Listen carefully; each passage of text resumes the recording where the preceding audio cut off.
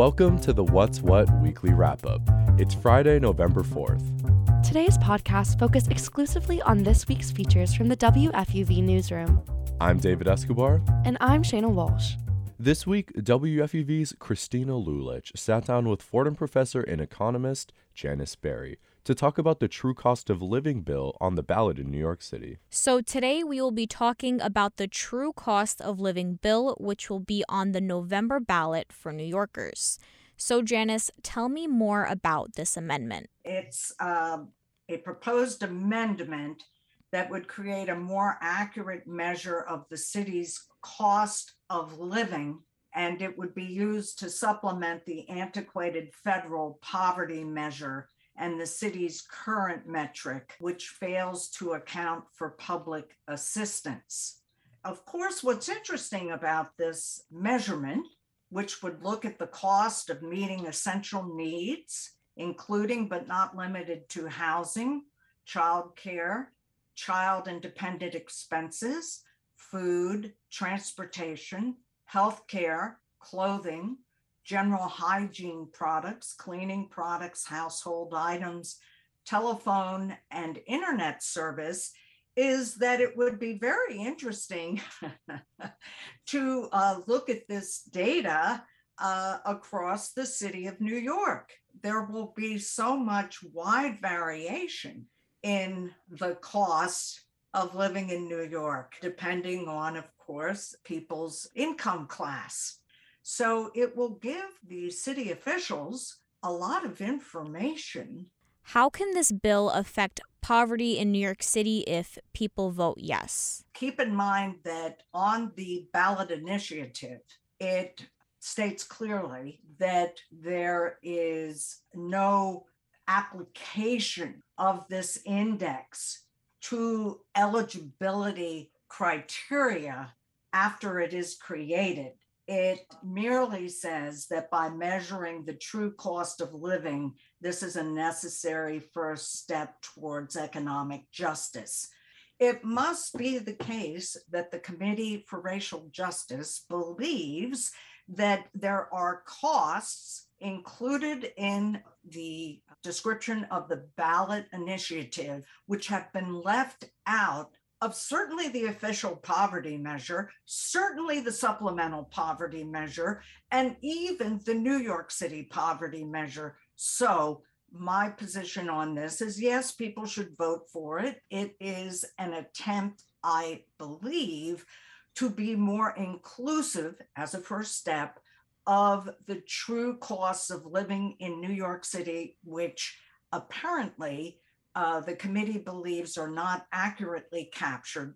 What do you think we can expect in the future if city officials start using this metric? I like that it's a very clean measure in limiting itself only to looking at costs. But what would I say its impact could be if successfully constructed? Well, the chain here is fairly hierarchical, and you would have to get a buy-in from not only the state of New York, but the federal government to change some of the eligibility laws based on the development of this new metric. And I think that's a pretty tall order. That was WFUV's Christina Lulich talking to Janice Berry about the true cost of living ballot measure that New Yorkers will vote on in the upcoming midterm election.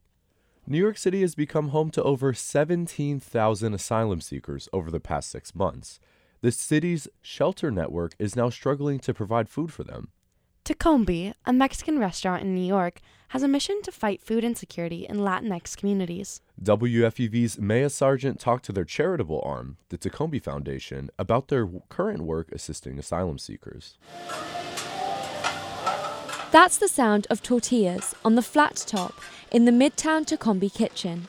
Danielle Guzman, the managing partner for the Tacombi restaurant, tells me what's being prepared. We do taco plato, so it's essentially a plate which comes with tortillas, rice, beans, chicken, and veggies, but it's a little more substantial than just a couple tacos. But this food isn't being prepared for customers. Every Tuesday, the restaurant uses its kitchen to cook up food for Tacombi's philanthropic arm, the Tacombi Foundation. One of the foundation's programs is called the Tokombi Community Kitchen. This initiative delivers over 6,000 meals a week to fight food insecurity in Latinx communities. Susana Camarena, Senior Director of Impact and Culture, told me right now, many of those meals are going to asylum seekers. They know that they will fill their bellies, but also a little bit of their souls as well. Sometimes, these meals are delivered warm directly to shelters, or they are stored in community fridges. We deliver around 400 meals every week to that center, so people can just come, grab, and go without questions asked. These meals are also distributed to over 20 community-based organizations, like New Immigrant Community Empowerment, known as NICE, in Jackson Heights, Queens. Deputy Director of NICE, Diana Moreno, says whilst the influx of asylum seekers has strained their supply, they already practiced for this during the pandemic. We really learned what it means to be community responsive, to offer aid in a culturally sensitive manner. So we learned these skills through the pandemic, and unfortunately, we have had to use them again through the recent crisis. And it takes a huge community effort to distribute these meals, from the workers at Tokombi to coordinators at NICE and volunteers.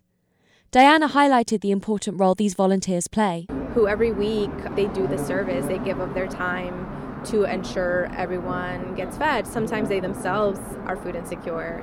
Diana says NICE are grateful that organisations like Tokombi are so willing to get involved with the work that they do. We appreciate even the simple gestures of receiving packets of food with messages on them from the workers who made them. We value the labor of the workers who make the food we distribute because we know how hard that job is. Since their opening, the Tokombi Foundation has distributed nearly 300,000 meals to date to organisations just like NICE.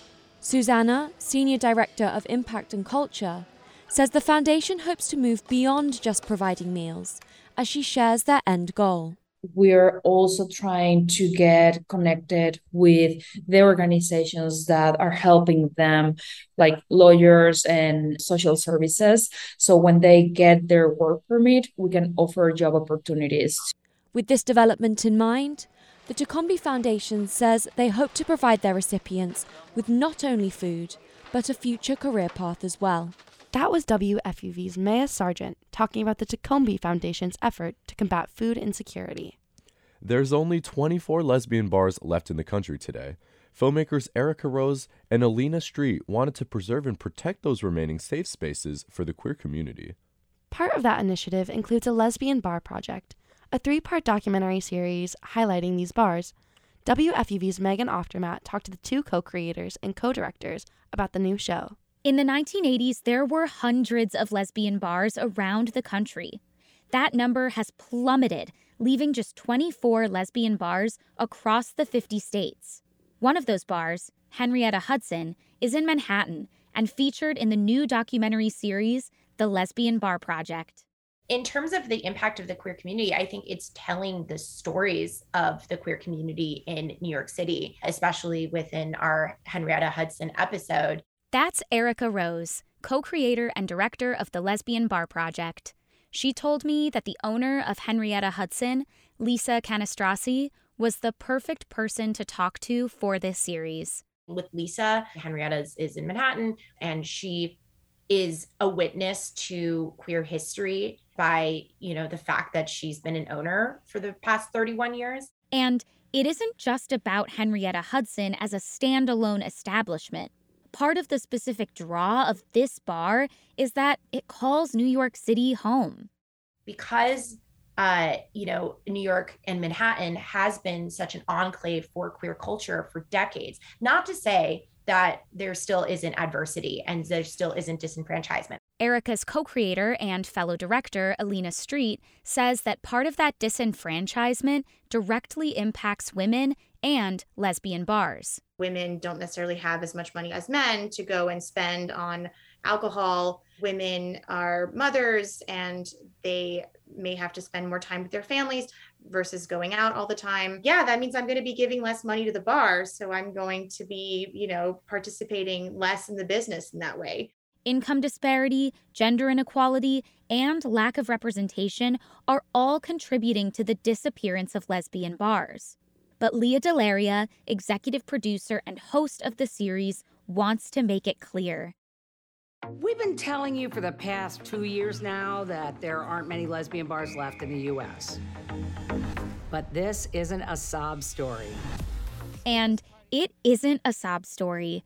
The remaining 24 bars, Henrietta Hudson in particular, provide an essential service for the queer community. With New York, I think that because we have become such a safe space for many different types of queer people, the conversation that's happening in Henrietta Hudson is different than the conversation with the bars that are in Oklahoma or Texas or other parts of the country. That conversation in New York is largely about making these spaces available to everyone, especially those who may not have been welcomed in the past. I think that now we can talk about what full inclusivity really means, making safe spaces for non-binary people, making safe spaces for trans people, making safe spaces for all people of color. Now that these spaces are finally accessible to all, Erica and Alina say it's essential to protect them. We do need spaces, and we are social beings, and we're meant to be in rooms where we can spontaneously encounter people and meet people who will change our lives. You can watch the Lesbian Bar Project now on the Roku channel for free. That was WFUV's Megan Oftermatt talking to the co-creators and directors of the Lesbian Bar Project. And that's it from us. But you can check out the What's What weekly wrap-up every Friday for more features exclusively from the WFUV newsroom. And make sure to check out the WFUV What's What Daily podcast. It explores current events, culture news, and hot topic issues surrounding the New York metropolitan area. And it includes features and interviews just like the ones you heard exclusively from FUV. You can catch new episodes every weekday at 3, subscribe wherever you get your podcasts, or find out more at WFUVnews.org. I'm Shayna Walsh. And I'm David Escobar.